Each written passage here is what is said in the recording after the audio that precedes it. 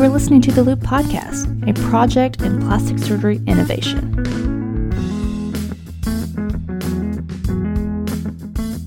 Hello, everyone, and welcome back to the Loop Podcast. My name is Zain Aryampour. I'm one of the core hosts here at the Loop, and I'm a surgical resident at the University of Colorado.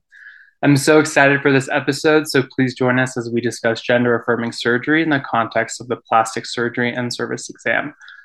I'm also joined by some awesome co-hosts today, and I will let them introduce themselves. We have two guest hosts, including Annika Kim, a medical student from the University of Southern California, as well as Caitlin Belza, a medical student from the University of California, San Diego.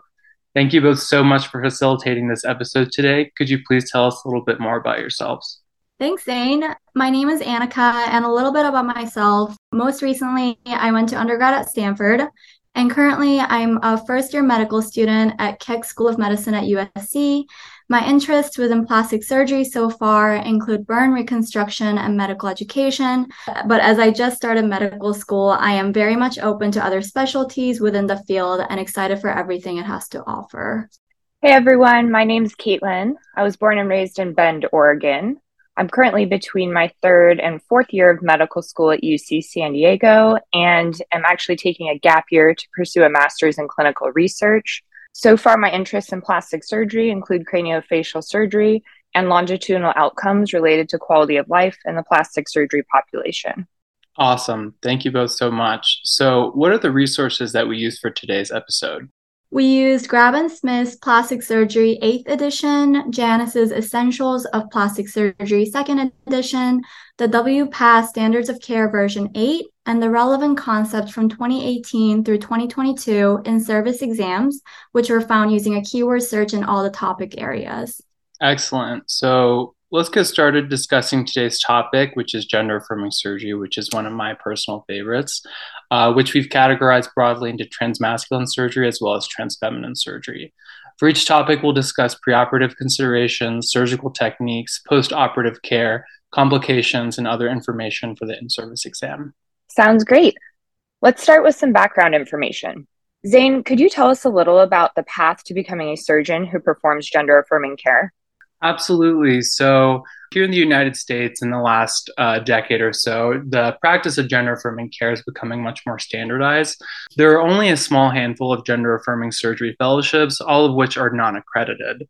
In the past, and even sometimes now, surgeons would visit gender-affirming care centers to observe these procedures and then bring the skill set back to their home institutions. It's important to note that almost all plastic surgeons are equipped to perform top surgery, in addition to most of the aesthetic procedures like body contouring and basic facial surgery like rhinoplasty. However, specialized training is likely necessary for more advanced facial surgery and especially genital surgery. That sounds good. Thanks for giving us the overview.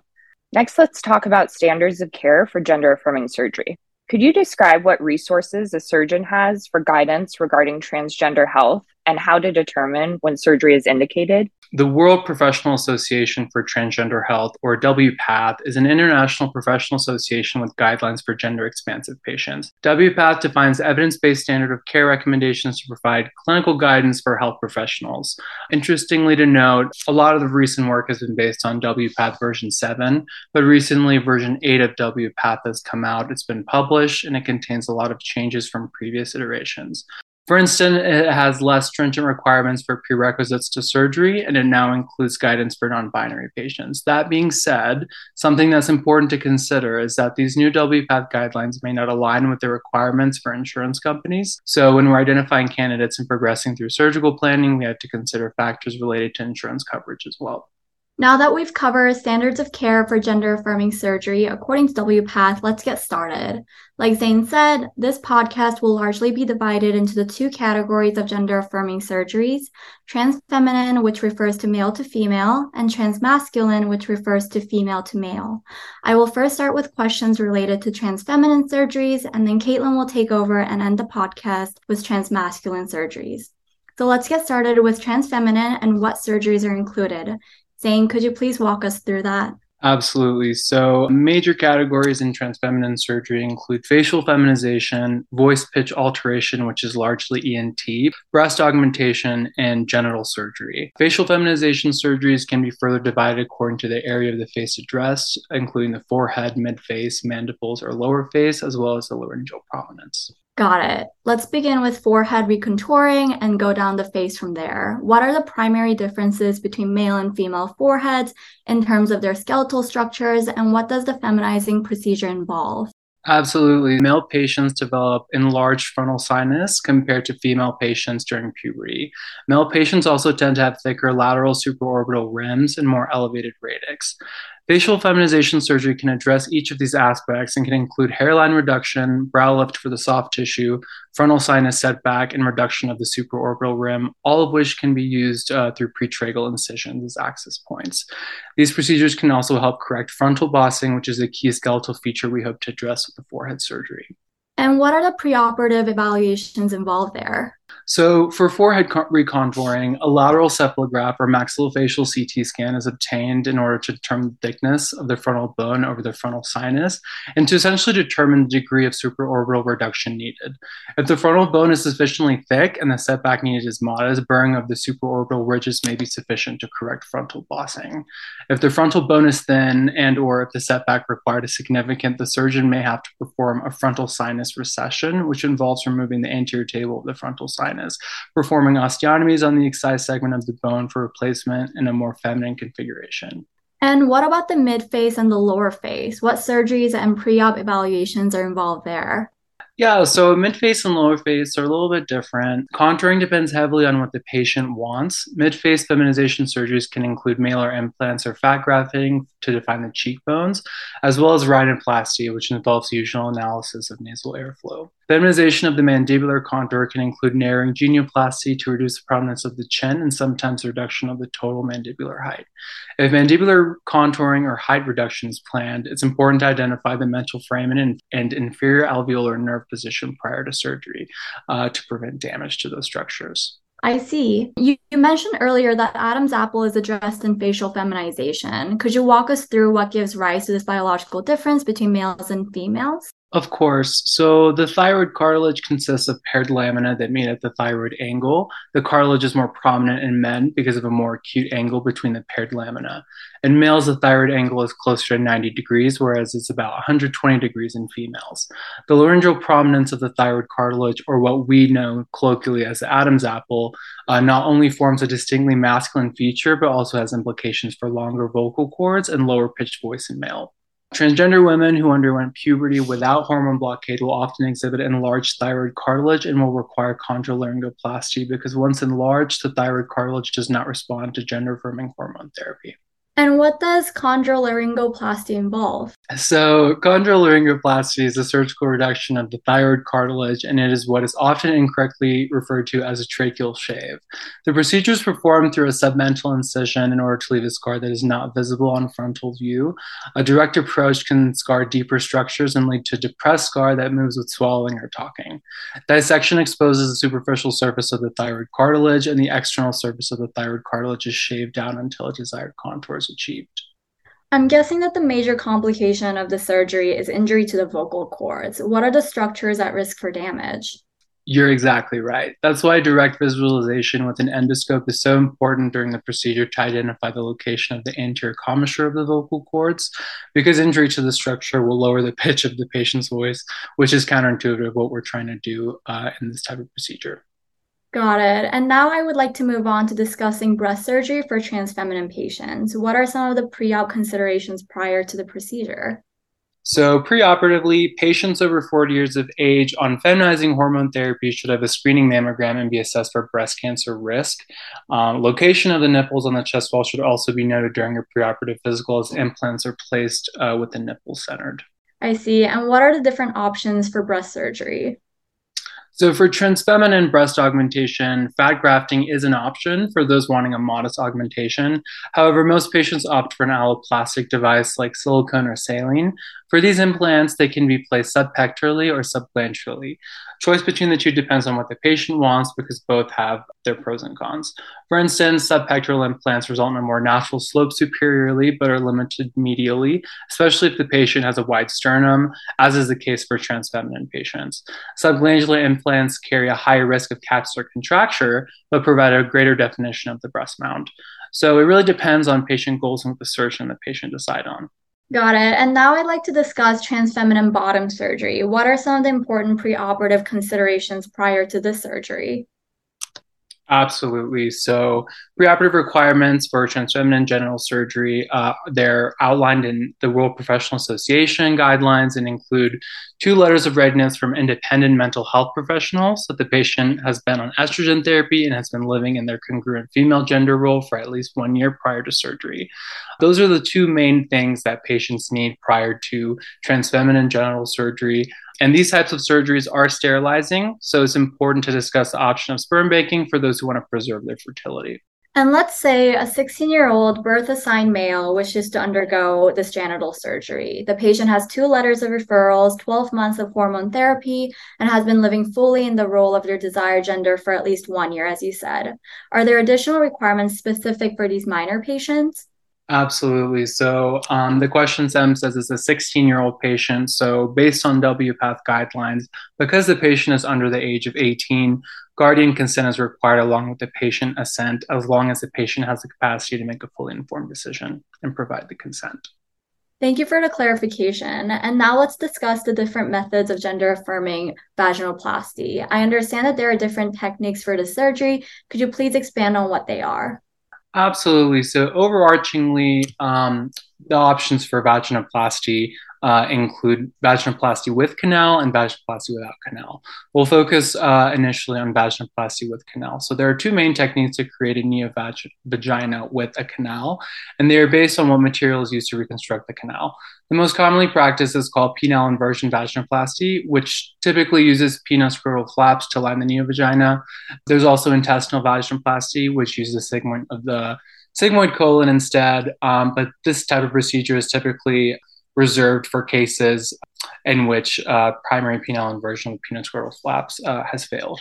And can patients who undergo the surgery ultimately able to have penetrative intercourse regardless of penile inversion vaginoplasty or the intestinal vaginoplasty, since both create the canal?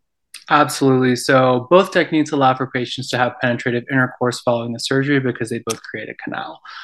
In the case of penile inversion vaginoplasty, the space for the vagina is dissected between the urethra and the rectum within the rectoprostatic fascia, also known as Denovilliers fascia, until the peritoneal reflection, allowing for an adequate depth compatible with penetrative intercourse. The penile shaft skin is then used to line the neovagina. And I think you briefly mentioned that the intestinal vaginoplasty is used for rescue operation. What other circumstances would surgeons offer intestinal vaginoplasty than the penile inversion technique? Absolutely, that's a really good question. So, intestinal vaginoplasty is done when sufficient penile skin is not available, or, like you said, as a rescue operation in cases of vaginal stenosis or other types of complications. Most recently, intestinal vaginoplasty is becoming more frequent as younger patients undergo hormonal blockade, which inevitably limits the amount of available penile skin. And because intestinal vaginoplasty uses sigmoid colon to line the vagina, it doesn't rely on penis size for vaginal depth. That makes a lot of sense, especially with younger patients starting hormonal blockade early in the anticipation of gender transition.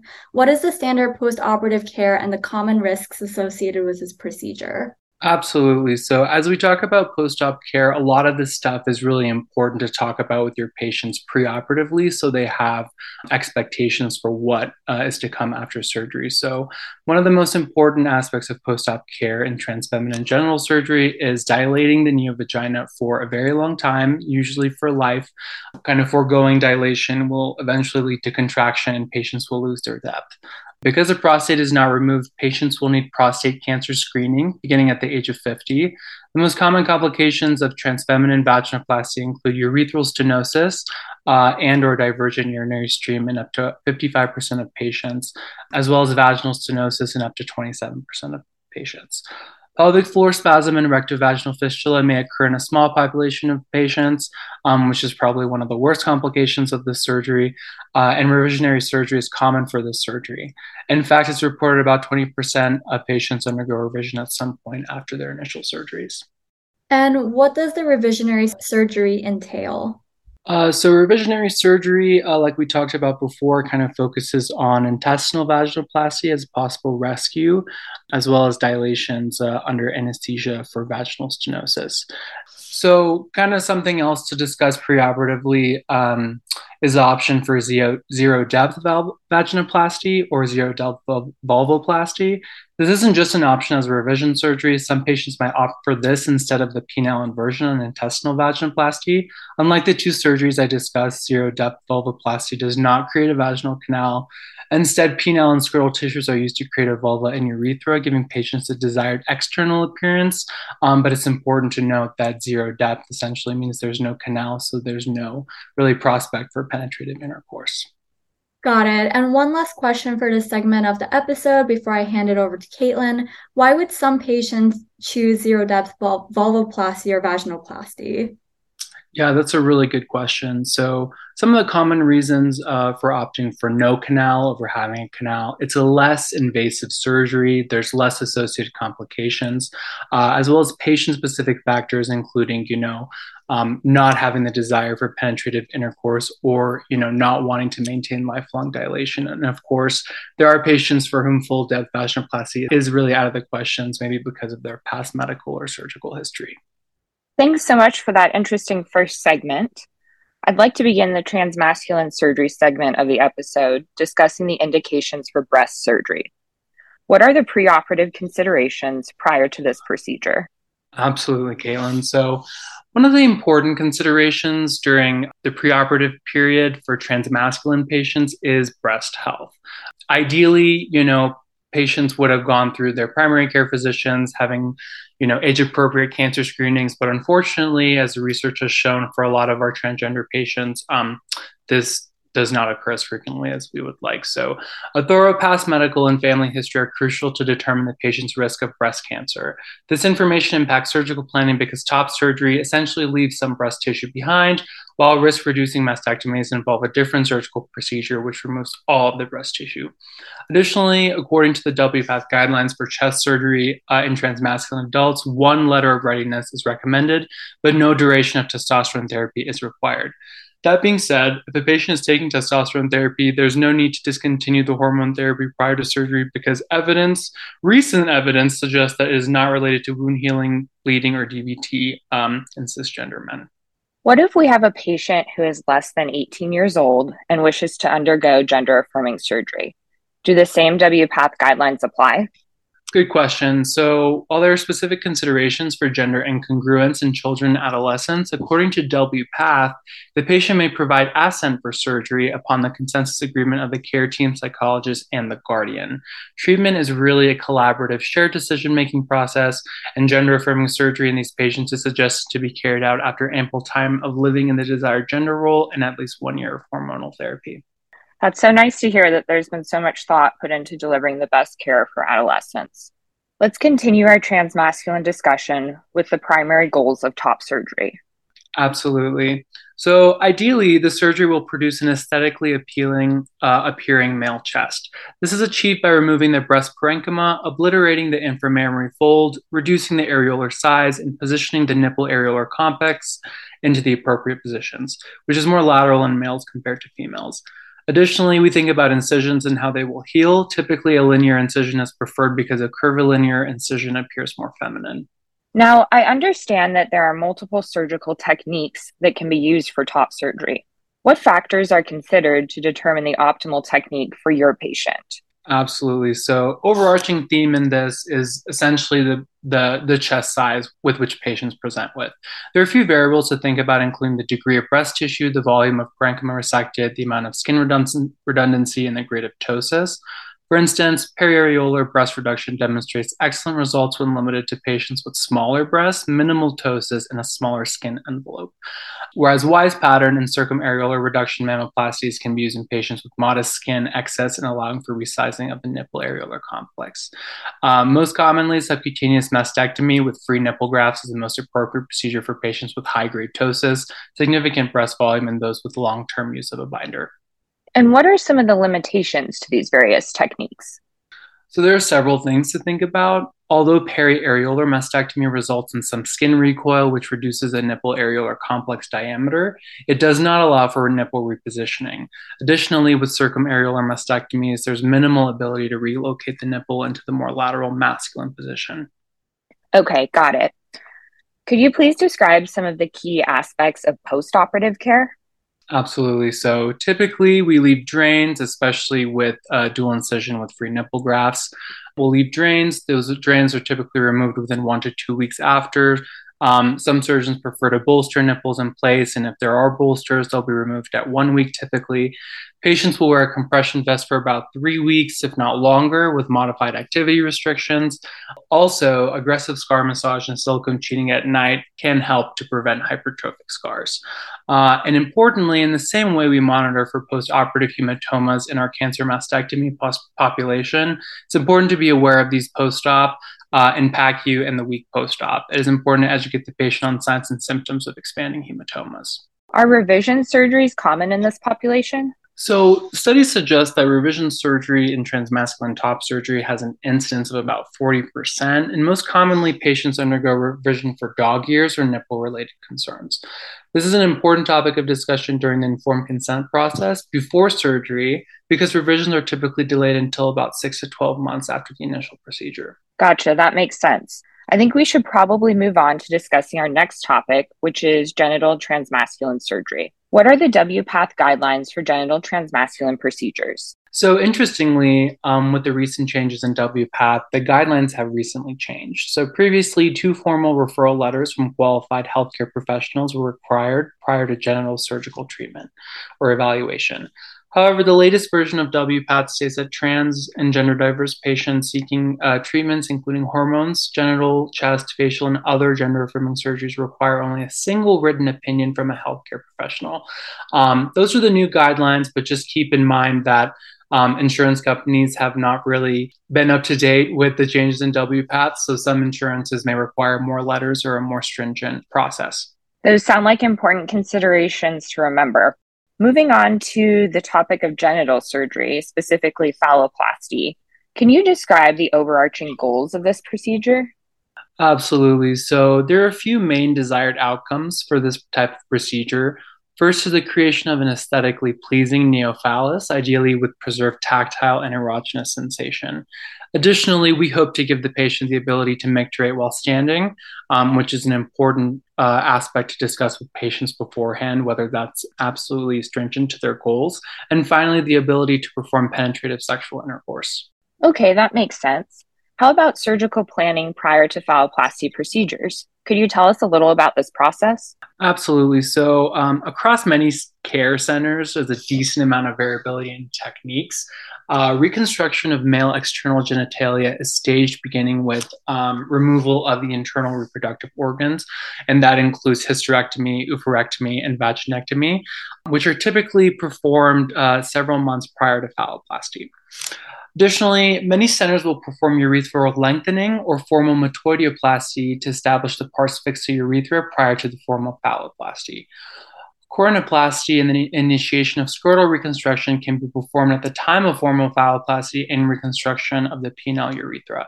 Scrotoplasty and insertion of testicular prosthesis are done several months after phalloplasty. And finally, if the patient desires penile prosthesis for erectile function, this is typically done greater than 1 year after the initial phalloplasty. I see. So, despite the variability in staging, are there certain approaches for performing a phalloplasty and urethral reconstruction that are used most commonly? Absolutely. So there's a lot of research going into, what type of flap is best for this type of reconstruction. In today's day and age, formal phalloplasty is most commonly performed with a radial forearm free flap utilizing a tube within a tube design for reconstruction of the penile urethra. This technique can be performed as a single stage, 1 flap phalloplasty or a single stage phalloplasty with 2 flaps.